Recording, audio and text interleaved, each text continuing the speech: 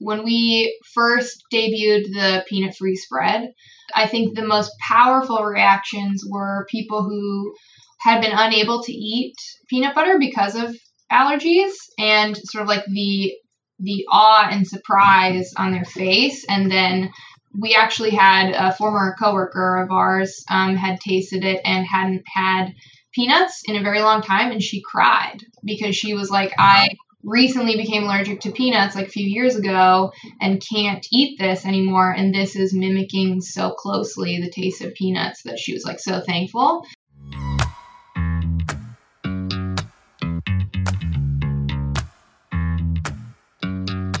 Welcome to the Brands for a Better World podcast, the podcast that brings you the stories behind people and products building a more just, healthy, and regenerative future for us all.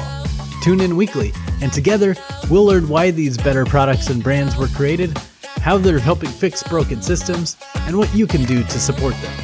My hope is that you'll discover some new brands to love and get some sparks of inspiration that will help you live your best life.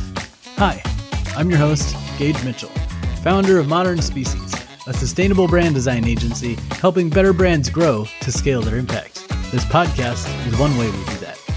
If you like the show, please help it grow by leaving a ratings and reviews on your podcast app and by sharing your favorite episodes with your friends.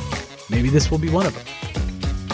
On this episode, I'm speaking with Adam Maxwell and Kelsey Tenney of Voyage Foods about why they decided to craft tasty alternatives to ingredients with vulnerable supply chains, how they're keeping all their products allergen-free and affordable, and their goals for scaling beyond their existing products.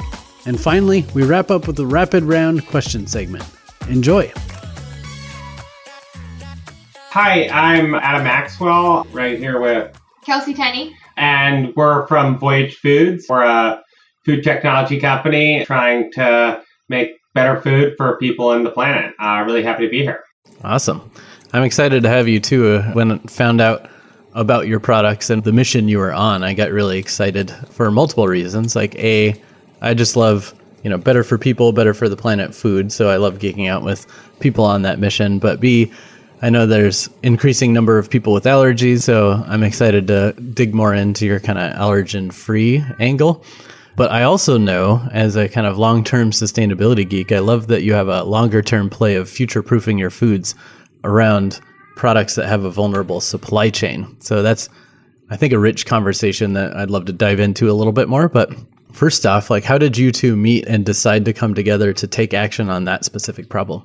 Yeah, so we met actually, this is the third place we've worked together over the last, 7 or 8 years or something like that. We met at a food consultancy in Boston that's basically external R&D for companies giant to small. And it was a really interesting place where, we were doing a lot of the same stuff, but in a very different manner. We were external R&D consultants working with some larger food companies in the world, trying to help them make food that was, better for, human health and planetary health, and have kind of followed that through line since then through, another company in the molecular one in spirit space, and then really ended up here. And what roles were you both playing in those, collaborator roles? You were both food scientists, I think, right? Yeah, both scientists. We never worked super directly initially on parallel projects and paths, but I think both had very different but maniacal approaches to, let's really push the boundaries, the both kind of scientific and product boundaries of what can be done. And I think connected really early because of that. Cool. So you're both working together on these problems for clients, just trying to help them solve some of their challenges around food development. But then somewhere along the lines, you two, a light bulb went off in one of your heads, I imagine. So how did the seed get planted for you to build something of your own together?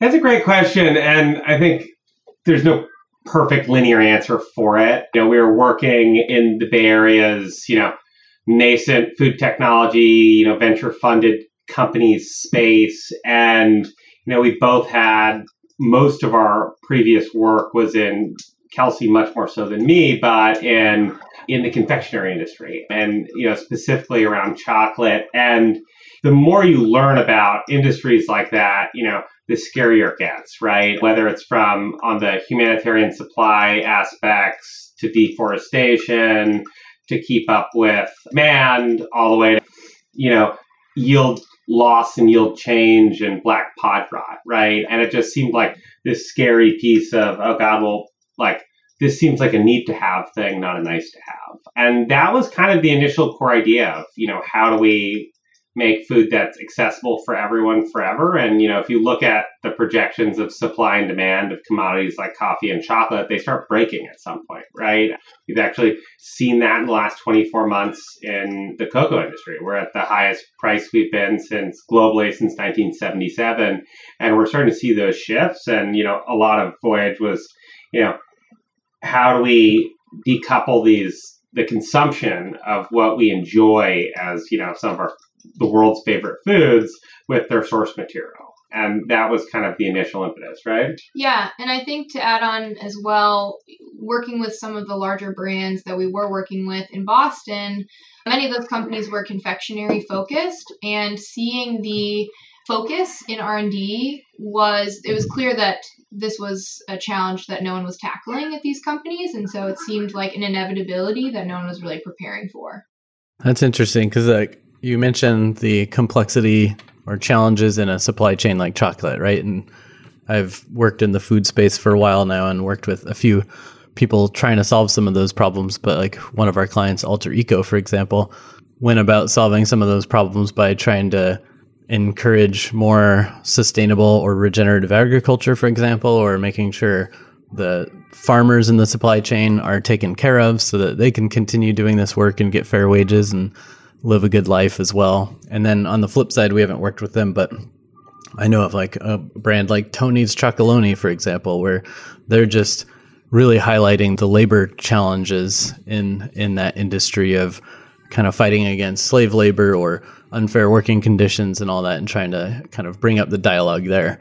But you two chose to go on a different path of like, what does a world without chocolate look like? So seeing all the problems that exist in a supply chain like chocolate, what made you decide to tackle the far off, well, maybe not so far off, but like the future? Because like your branding is all built around Voyage and almost space and stuff, right? So you were tackling like, we could try to solve a problem that exists today, but let's look forward to the future and say, what happens when chocolate doesn't even exist anymore? How do we still enjoy delicious chocolate products? And I might be like summarizing my thoughts of what your brand's all about, but feel free to correct me if I'm wrong. But how did you end up choosing that lane to go down? Not off at all. Part of the name Voyage is an homage to the Voyager space program. So definitely not at all far from the target there.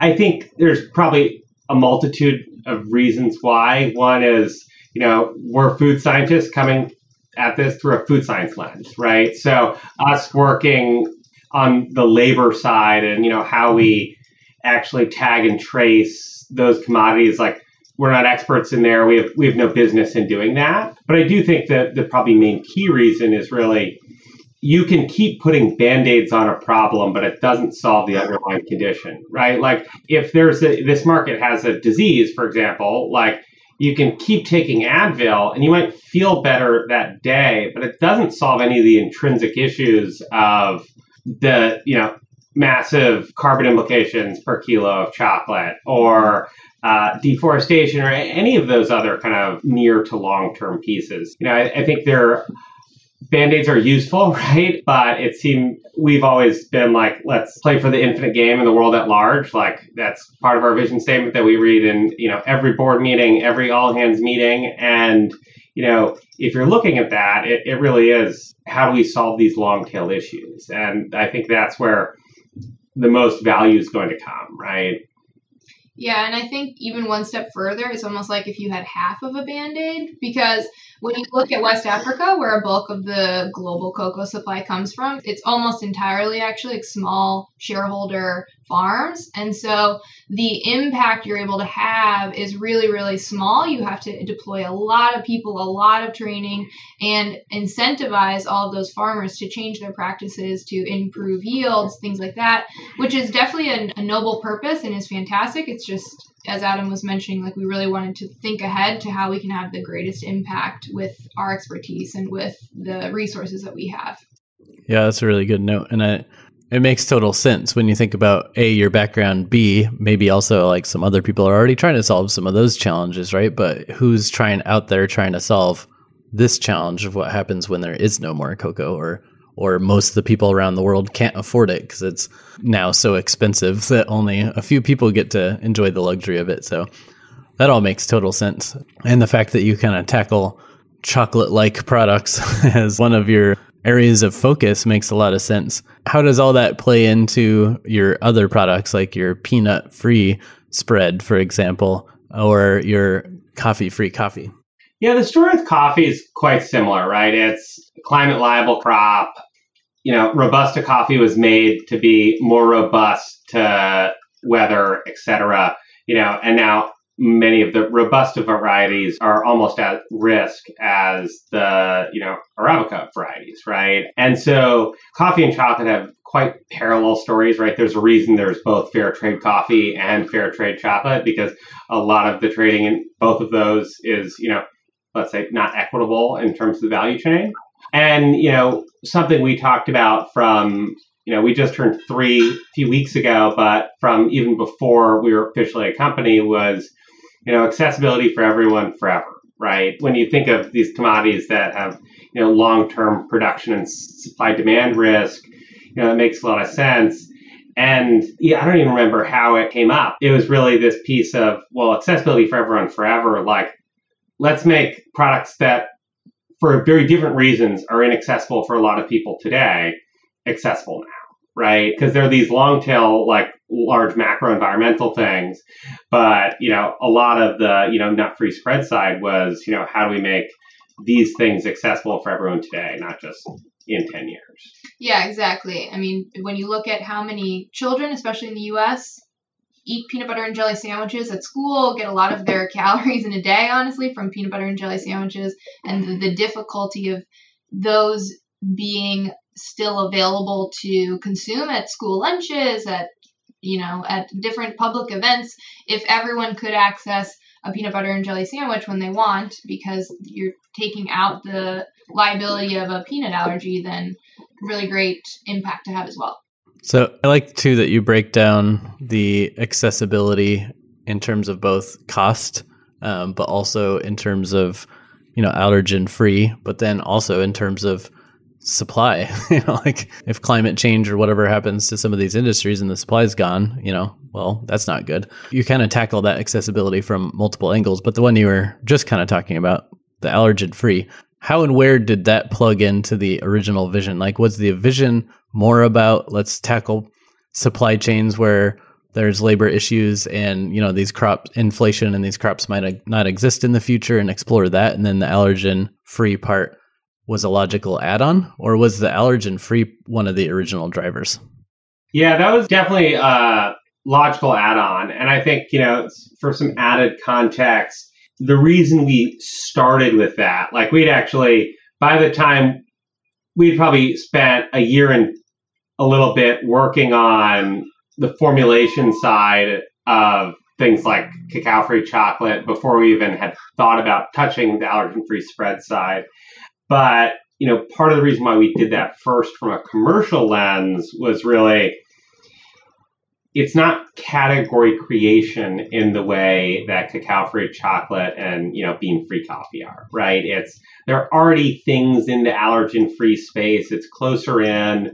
And, from like a business growth security standpoint, we realized that we could grow that market faster. And because we self-manufacture everything, we have a very large and costly but wildly effective R&D team that is led by Kelsey. We could get early revenues quickly. And we want to demonstrate that we can, manufacture at scale, sell food nationally, et cetera. And we realized it was a more efficient path to market than how do we build this new industry as a very small, nascent, tiny company.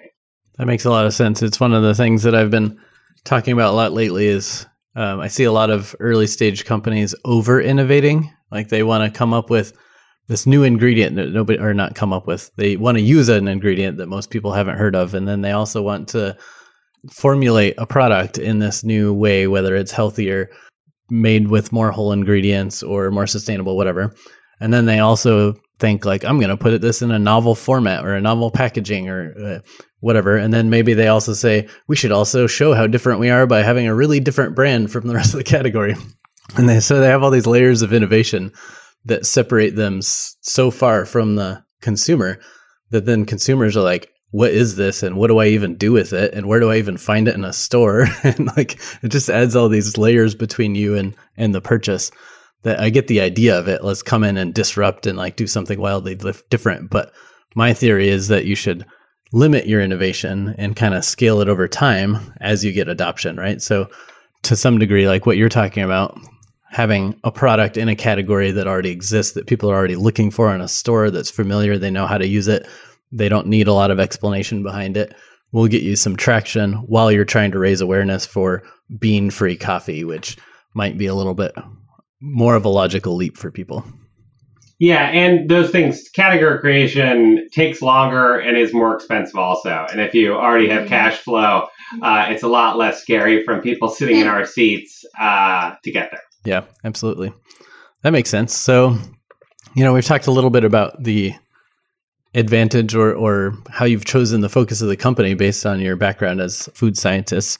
But I also know that's a unique advantage for you because I've talked to a lot of startup entrepreneurs who maybe have zero experience in food whatsoever, but they just happen to like cooking or they happen to feel like there is a gap in the market for someone like them, whether it's gluten-free or some other kind of thing, right?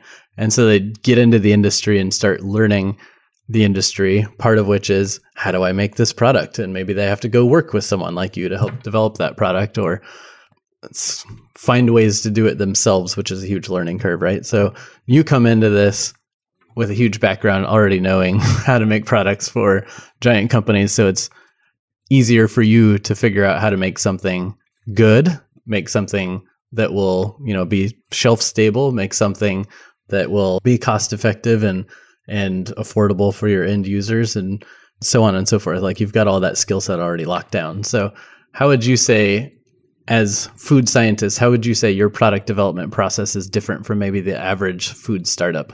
Yeah, that's a great question. This is something Adam and I talk about a lot, and it's actually a slide in my onboarding deck for any new members at Voyage, is that because we're food scientists, we are inherently pragmatic when it comes to looking at development, coming at development from a first principles perspective, like what is this ingredient doing? What could it be doing better? And how can we sort of make this more scalable, both from a cost standpoint and a production standpoint, so that we can have the broadest impact possible. I think this is super unusual in the food tech space. There's a lot of, whether this be like a new brand for a granola bar or a cookie or something, or like something like Salag or precision fermentation, often the one thing a lot of those new brands have in common is that they're not necessarily thinking about the scalability and price from day one, which is something that is core to our R&D process. And it's been really useful for us, for example, to manufacture ourselves because we're learning so much about the product and the process, and we have so much control over the different levers that we can apply here that it's just giving us so many more tools to really keep growing the business and also keep developing new products. That's awesome. Yeah, I've heard so many case studies of entrepreneurs who are like maybe developed their first recipe in their kitchen and then have the shock when they go to manufacture that recipe is not going to work at scale, or the cost of doing it that way is just going to be way too expensive and nobody's going to be able to afford their product, or they can't even afford to pay for the production time, or so many other issues like that. Or even people trying to build their own manufacturing that don't come from a food science background and then end up having like recall issues or some other kind of things because there were just issues they weren't thinking about. So it's super powerful that you come from that background and have that process. And I think you even had some info on your website about your process, so you're pretty transparent about it. How close to your chest do you keep that process? I mean, it seems like you've put it up there for others to borrow, but do other food companies reach out to you and ask for advice, or do you help mentor other people on how to design better products too? Really? Like, I think Kelsey and I have both helped out probably more people who've reached out than we would like to admit, or the time would justify. People like, I have some crackpot idea, and I'm always like, I have no value for my time. I'd love to try to give you advice. And then a few months later, I'm like, why did I do this? One of which has actually been on this podcast, which is fun. But it was many, many, many years ago. We're not in the business of, licensing out our kind of R&D capabilities. We're already at capacity enough that, that's kind of outside the scope of what we do, at least today. Yeah.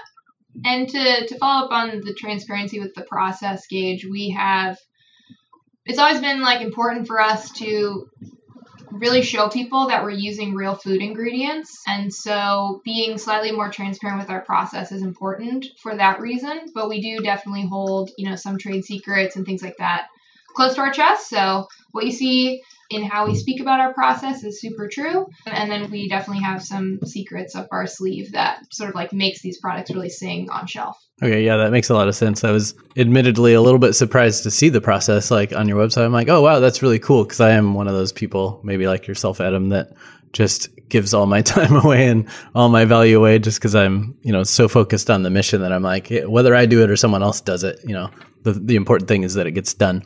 But for most food companies or product companies, usually there's like a wall that they have to put up around how they're manufacturing or what ingredients they're using or where they're getting them, et cetera. So it was cool to see that you share some of that process, but it also makes complete sense that you hold some of those secrets back too. Yeah, and one of those reasons is actually, for those who are not on video, won't see, but approved patent behind my head right now. I think so much of the food industry as this kind of food tech sector, food 2.0 sector, plant-based, everything sector has developed, right? The whole industry was going clean label, clean label, clean label. And then everyone who's like, I'm replicating this food in a different way, we're going orthogonal to that, right? Whether it's the carboxymethylcelluloses, the totally purified proteins, et cetera. And, at the end of the day, like all the like science and technology, like that, sexy lab coat stuff, that stops. We have actually a wall between our R&D labs and our manufacturing facility, and that stops the second you walk over that wall, and then it looks like a chocolate factory. And so, like, we want to be, really upfront with, it is super whole food, clean label, totally innocuous ingredients, and, the technology is in how we figured out how to turn those things into these awesome value-added goods, but, what you're consuming from a product standpoint really is, as, natural whole food ingredients, as, something you'd see in an Erewhon in Santa Monica, right? The technology that we use in the development doesn't impact any of the perceived healthfulness, et cetera. And maybe that's part of the value of showing the process too, because like you were saying, you're showing that you're using real food ingredients. You're not lab growing chocolate cells or in a petri dish or doing some other kind of weird science experiments. You're just figuring out how to use ingredients in a way that maybe they aren't normally used and combine them in a way that kind of creates the mouthfeel and taste that you're trying to accomplish for that product. That makes sense. I know you said you just had your 3-year anniversary, so happy birthday to Voyage. But I think if I remember correctly, some of your products came out in 2022 and some maybe in 2023. So you're still kind of like rolling things out. But what were the initial reactions from buyers or snackers as they start trying your products? And I think it's different for a lot of the products. So when we first debuted the peanut-free spread, I think the most powerful reactions were people who had been unable to eat peanut butter because of allergies, and sort of like the awe and surprise on their face. And then we actually had a former coworker of ours had tasted it and hadn't had peanuts in a very long time, and she cried because she was like, I recently became allergic to peanuts like a few years ago and can't eat this anymore, and this is mimicking so closely the taste of peanuts that she was like so thankful. That's obviously like a very powerful reaction. Most people are not, so touched, but a lot of people are feeling thankful that they are able to have that flavor back in their lives.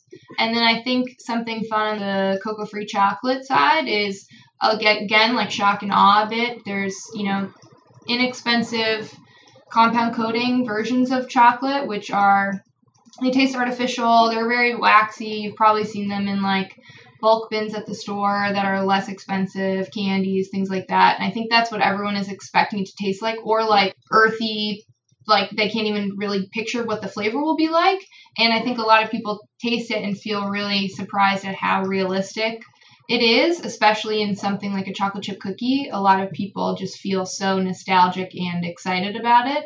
And I think that's speaking to the soul of, we're not creating this like cold, like in a lab chocolate product. It really touches the nostalgia in people when they taste these products, which I think is powerful and like very emotive when it comes to food development. That's awesome. Yeah. It's great to launch products and get happy responses, but having somebody cry because you brought them a flavor back that they weren't expecting to be able to have again is probably a great feeling. The first food show that we unveiled our products that had happened also. And I just remember like all of us looking at each other right after being like, we're doing something right. Like the CPG world, you're trying to impact people at a large level, but when you see a large impact to a singular person, it in some ways is a lot more direct than being able to, find tangibility and impacting a large people a less amount. Right. Yeah. Because in business, you can look at the quantification of like, oh, this number of people, like 70% of people like this formulation or whatever, and you can kind of nerd out on the data. But real world, personal stories or seeing somebody's reaction, I think is obviously more emotional and like sinks into us more, right? So you could read on a piece of paper that somebody likes something, but seeing them taste it and get so excited, I think that's a whole different level of reminder of what you're doing and motivation to keep doing it. I'm curious too, which claims as you're going around and like doing demos or talking to retailers or just seeing people try it at trade shows, which claims are kind of sticking out as the most important to them? Are more allergen-free people attracted to what you're doing? Are more health-focused people attracted to what you're doing? Or is it like the sustainability claim for the kind of like long-term vision? Like what's really sticking out? It depends on the product. So, initially when we had launched the peanut-free spread in late 2022, it was obviously, a lot of people who either had allergies, someone in their family had allergies, or they sent their kids to allergen-free schools and their kids wouldn't eat the existing options, right? Those were those early evangelists. When we launched the kind of Voyage version of Nutella, which, we refer to as a, hazelnut-free spread, I think we initially thought it was mostly going to be the people in the same vein of nut allergies, live with people with nut allergies, etc. And like the vegan community was like, oh my God, this is like the first really good vegan version of Nutella that we've ever had. And like, I was wildly surprised by that. I think it was great, right? Like there's a totally different market that was unserved that we hadn't really thought about a lot. Like everything we've done from day one is, this factory, everything's vegan, allergen-free, non-GMO, et cetera, et cetera. But I don't think we realized how big that was going to be in terms of, that uptick. And on the cacao-free chocolate side and the bean-free coffee, I think it really is like a sustainability piece, right? We have really, really, really impressive sustainability improvements, whether it's, water to CO2 in chocolate. And now they're kind of certified ISO-conformant LCAs, so we can talk about that legally in messaging, on pack, et cetera. And I think being able to deliver, very environmentally friendly versions of X across industries, no one's doing that at like a price parity level, right? Whether it's in textiles, whether it's in hand soap or food, sustainability always comes with a price. And, part of our thought from day one is, it's really unfair to the world, so to speak, to only give, affluent people in, places like Boston, LA, New York, San Francisco ability to vote with their dollar for, better products for a better future. And that's something we really always, from day one, we're really focused on. And that's why our first large retail launch was Walmart, right? That's where most of America's food is bought. And when we were raising our initial funding, everyone was like, when are y'all going to be in Whole Foods? And we were always like, no, we want to be in Walmart. And they're like, but why? Like, you can go high end. And we're like, no, there's no impact there, right? Like, if you sell X kilos of some product, and you're, measuring impact by kilo of it, like, let's go where the world shops. Yeah, that makes a lot of sense. And it also makes sense that maybe each product has a different aha moment for people, right? The peanut-free products that people are crying because they finally get to try that peanut flavor again is going to be different from maybe people who are just looking for a more sustainable option to chocolate or coffee or something. So that makes a lot of sense. Sorry, Voyage Foods marketing department, because it's much more complicated to tell a story when there's actually a multitude of different stories that all have to exist at the same time. There are different product lines and different customer types. But I mean, that's probably not entirely unique for companies who have multiple product categories, right? Each category, you're going to probably have to market a little bit different. So there's like the core story that maybe stays the same, and then specific product category attributes that you need to elevate higher. So probably not too outlandish, but I'm curious, you're a few years in to building this spaceship. What's been the most challenging parts of building the brand to date? I feel like something that is challenging, but is definitely the way we want the business to go, is that, we have our spreads available in retail to consumers, but a lot of the work that we're doing internally is also focused on B2B and food service. And so obviously those are very different stories you tell, especially when you're looking at, there's a food service buyer who's something totally separate they want from a CPG food manufacturer, who is completely different from a retailer buyer, who's super different from the end consumer. And so while they all have very similar end goals in terms of things like cost, health, taste, sustainability, you speak about them very differently, and you need like different lenses, especially when we look at all the different products that we're working on. So it's definitely a challenge, and something that not all, especially new food companies, tackle all at once.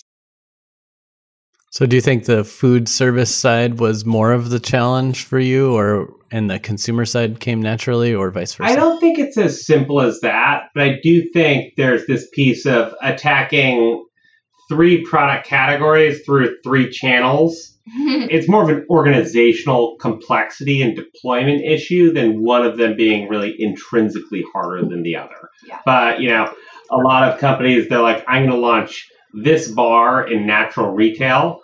And I think in retrospect, I don't think we did anything wrong. I think we've been building a bigger foundation to build a bigger building or spaceship, to continue your analogy. But I think it's just adds a lot of organizational complexity. Mm-hmm. If we look back, even 2 years ago, we were a team of, 12 people, and we're talking to food service buyers, large multinational food companies in 70 retail stores. That stretches a team, right? And I think organizational complexity piece of that is very non-trivial. Yeah, I think that's a good reminder for a lot of other food startup brands. I think you see some companies come out of the gate with one product, and they really just drive that one product for years, like without stretching too far in other directions, so they can get a really good foothold. And then you see other companies come out with, like, we had one client who launched, I think, 40 products day one. So it's like, that's a whole different layer of complexity and a big challenge, because then you've got different ingredients for all those different products, different packaging for all those different products. You got to have a much longer pitch when you're trying to get retailers to bring those products in, or much more complicated website navigation, and so on and so forth. So the problems just scale, right? So that your note of, even if you just have a few products, not 40, if they're in different categories and maybe have multiple retail paths or different avenues that you could sell them through, then that just adds a lot of complexity. So maybe, again, you're not saying you did anything wrong per se. You like the path that you've chosen, but a path for others to consider is, if you want to not take the complex road, just really drive in on that one key product category first and then maybe scale into the other categories? It was definitely the wrong choice for my hairline, but probably not for the Yeah. Well, that's the thing is like, I hesitate sometimes to say like, oh, that was a good business decision or a bad business decision or whatever. It's really just the decision you need to make for you and your company, right? Because what one entrepreneur feels like is the right amount of risk is completely different from another entrepreneur's, and what one person's goals are for how stressed they want to be growing a complex business versus like, you know what, maybe I'll put my limits a little lower and do the less stress path. Like it's all up to them. And then it's, you know, probably different per category and stuff too. So was the right decision for Voyage, but for other companies, maybe it's not the right decision if they don't have the skill sets you have or the experience in the food industry or, you know, the connections or whatever else. Maybe start small first and then scale after you've learned some lessons rather than scaling those problems.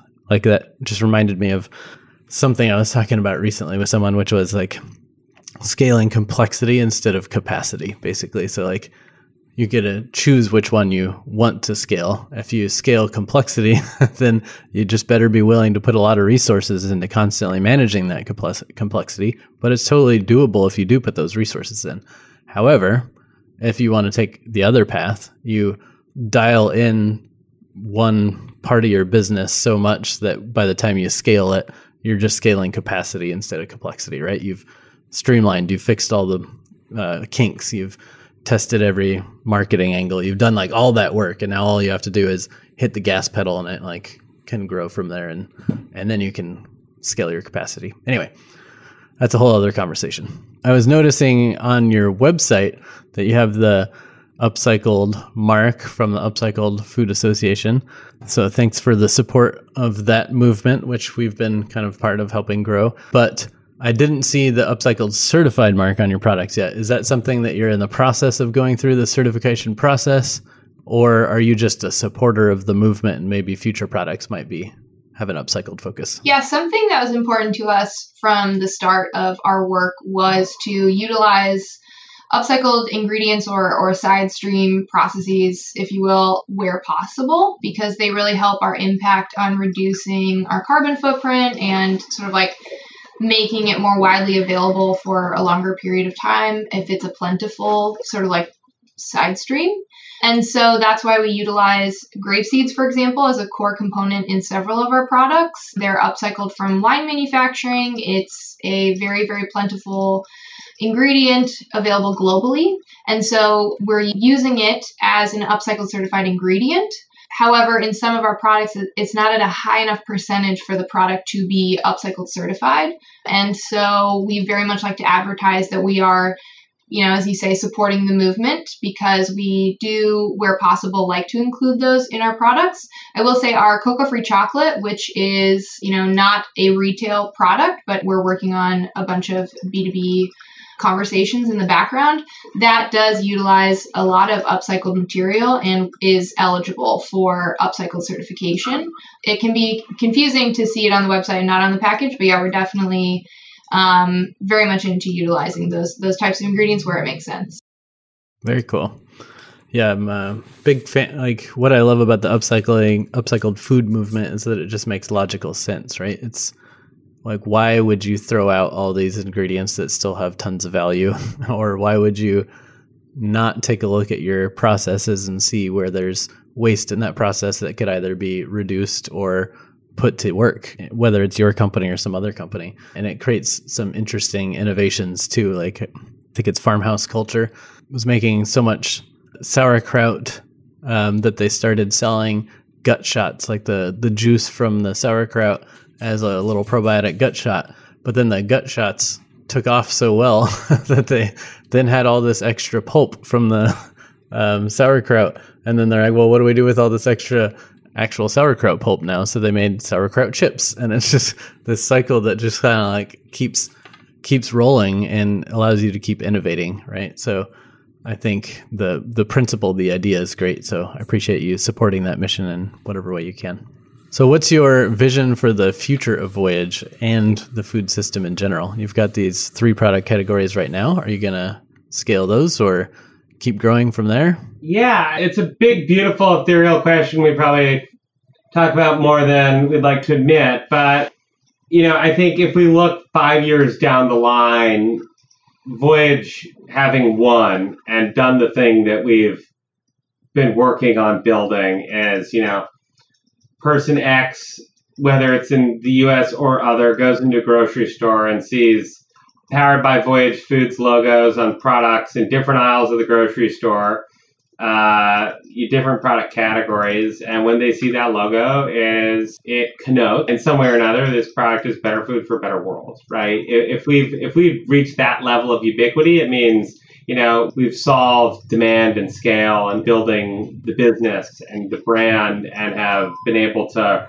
really help the best food brands and CPG companies in the world deliver against their goals, right? We're never going to be the biggest chocolate bar company in the world, but they all have sustainability initiatives and we want to help them get there, right? And so I think, it's a very simplistic example, some random person going into a grocery store anywhere and seeing these little logos of Powered by Voyage Foods or on back of pack and, realizing that in some way, shape, or form, because those ingredients are there, it's better food for a better world. And I think that's like the overly reductive, but probably most tangible, example of that. And yes, there's definitely stuff we're working on that is not publicly available knowledge. Our IP department, which kind of Kelsey, all flows from Kelsey and the research and development organization, very much so doesn't like us talking about things before we have patents filed. But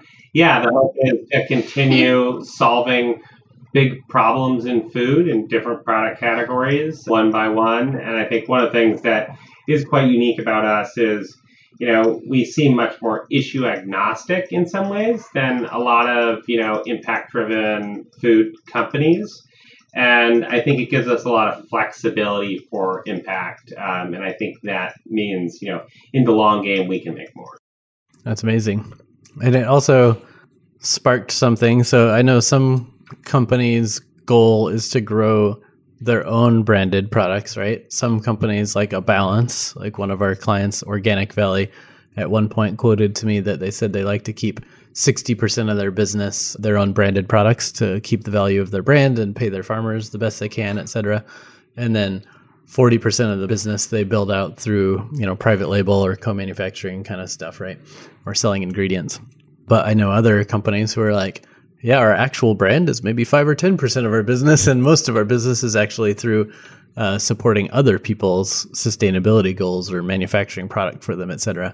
So as you just mentioned, that vision of people going into the store and seeing Powered by Voyage Foods on lots of different products, my guess then would be the long-term vision for Voyage is maybe to continue having some of your products, but really helping drive innovation in other people's products. Is that an accurate assumption?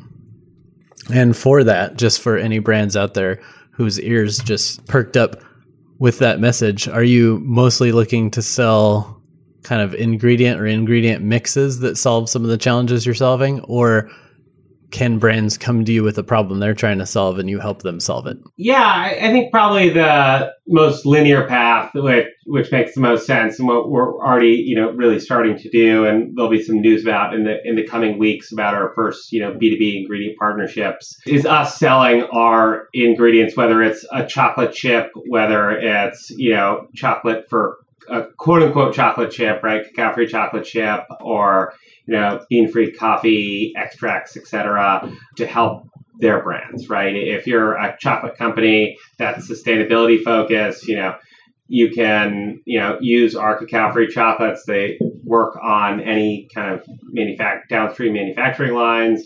You can save money and talk about that on pack and in advertising in a really foolproof manner, and also live it, right? Because there's talking about it, but it also is really true and material. And, things like chocolate, for example, aren't usually a large percentage of formulas.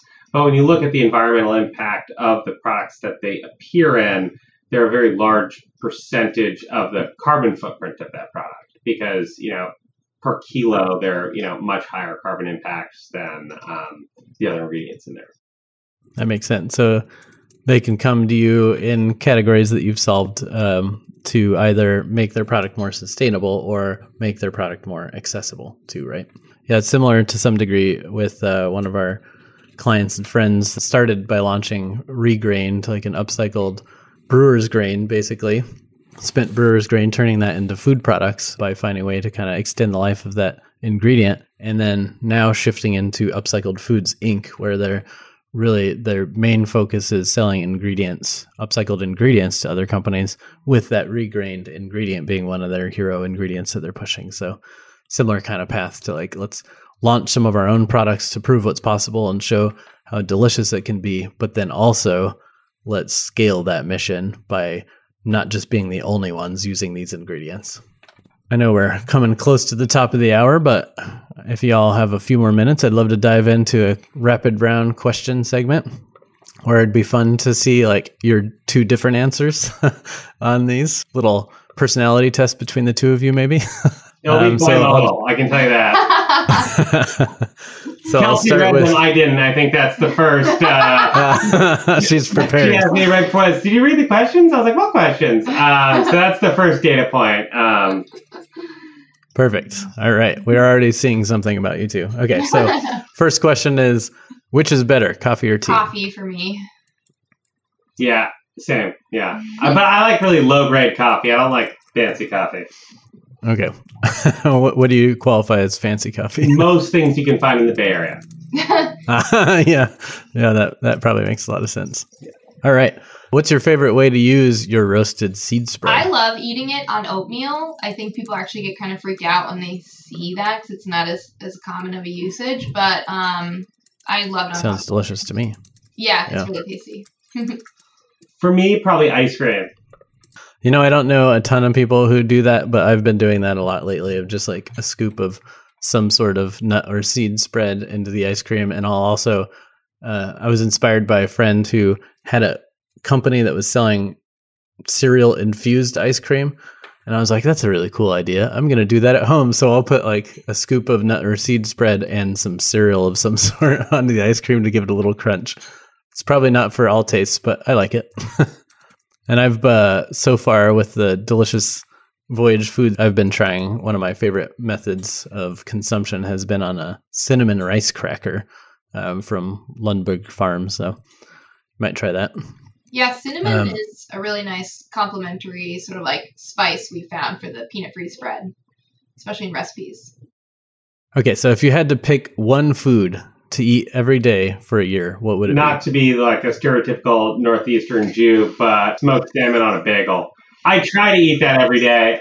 Sometimes I forget, but I've probably eaten that most days, most years of the last few years of my life. So that is good. Can't argue with that. My answer is going to be something that I usually don't eat every day, or close to every day. But if I had to eat one food every day, I enjoy these so much that I would be able to do it, and that would be French fries. It's my absolute favorite food.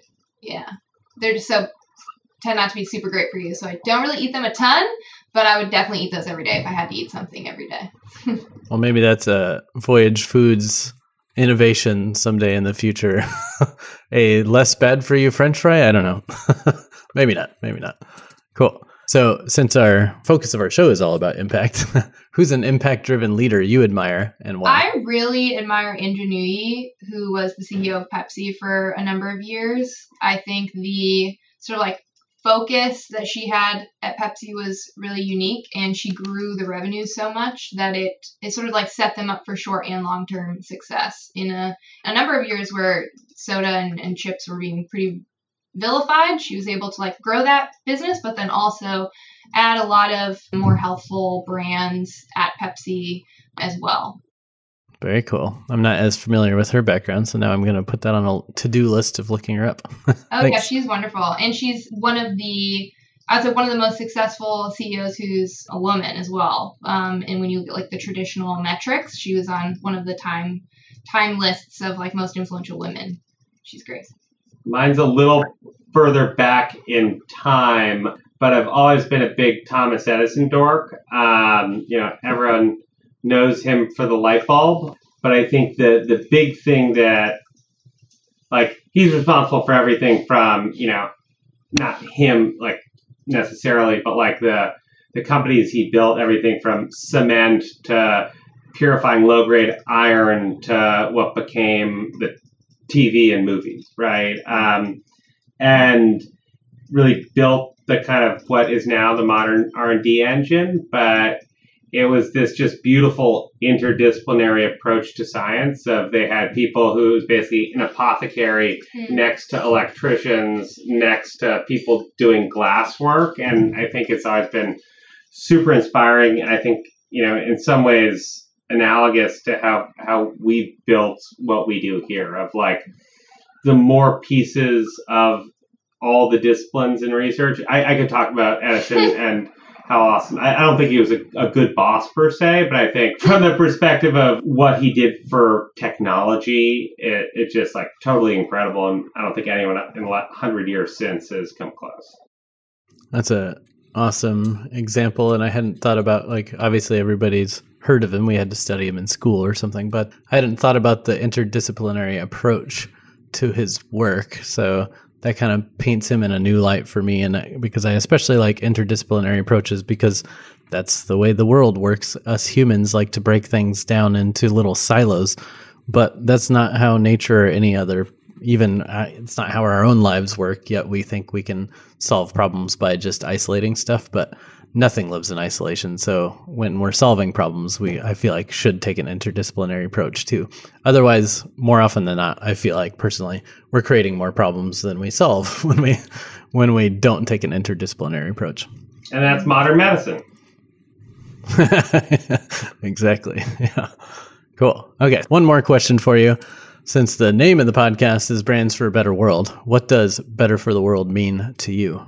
That's a big question. When I was thinking about this, I really, and this might not come as a surprise, judging on how we've sort of built the business at Voyage Foods. For me, it's really creating options for the future that are accessible, whether that be on scale or on affordability or on sort of like lasting prevalence throughout navigating something like climate change, really creating solutions for those for the future, those problem areas.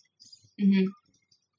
I'm going to partially answer, partially avoid, but I think it's like the people who are solving the real problems, not the talking points, right? I think there's a huge amount of, unsexy stuff that's really important. And, if you're making something that's, like on the carbon capture side, right? For example, there's the direct carbon air capture stuff, which from an investment perspective is going to be higher valuations and get more press, but, better farming is going to do more, right? And I think for me, it's been like, how do we try to focus on like, not the sexy stuff, but the stuff that's going to effectuate the more change. So like, if maybe we don't have the highest, this isn't true, but like, it doesn't matter if we don't have the highest, carbon or lowest carbon footprint for cacao-free chocolate. It's how much total carbon can we take out of the globe with our product, right? That matters much more on scale, et cetera. And I think, Better Brands for a Better World is very much so like, let's focus on the people, like the company's focusing on the people who it matters most to, I think is the most important. And that's very rarely where VC money goes. But I think, doing that in a way that is profitable and can self-sustain itself, like those are the things that really benefit the world most. Like everyone in San Francisco and New York City, like they're going to be fine. They don't need anyone's help, right? They'll eat well, et cetera. But, impacting at scale and not just in the fun markets, I think is where the biggest impact happens. Yeah, that's cool. And I love how both those answers fit together to be kind of paint a picture of Voyage as well, right? But yeah, so that's one of my challenges with the tech industry is so often people in tech just want innovation for innovation's sake. And they're maybe even justifying it by saying, well, we're solving for this world problem. But often the problem they're solving for already has an answer. People just want the shiny, fun, VC-backed answer instead of the answer that's actually just been around since the beginning of time, like regenerative agriculture or something, right? So it's like we already know how to solve a lot of these problems. We're just not doing it because we're so distracted by the flashy tech. And then the flashy tech maybe will innovate in some way, but it might also just cause 99 other problems that we're going to have to solve 20 years from now. So I hear you there, like taking from both of your answers, kind of like thinking about solving real problems that will actually be effective solutions in the future, not just a fun thing to talk about today. Which is also a great way to wrap it up, because I feel like that's also kind of what you both are trying to accomplish with Voyage Foods. So I appreciate you going on that journey. I appreciate you getting kind of creative with your solutions, but also keeping them grounded in real, food, clean ingredients, and doing things the right way in many aspects of your business in terms of how you're running your business, what types of products you're creating and for whom, and how you're trying to keep them accessible. So thanks for doing that work to show up as better leaders and to try to build a better brand. And then for coming on the show and sharing your story with us. Awesome. Thanks for having us. Yeah, thank you for having us on. Thank you. Cheers. Thanks for listening. To learn more about Adam, Kelsey, or the company, visit voyagefoods.com or @voyagefoods on social. If you like this show, remember to help us grow by liking, reviewing, and sharing. If you're new here, don't forget we have over 100 episodes in the archive. Some might be called Evolve CPG, but it's the same show, so dig in for more goodness. If you consider yourself an impact-driven professional, join me over at impactdriven.community, where we're supporting each other's growth as impact leaders.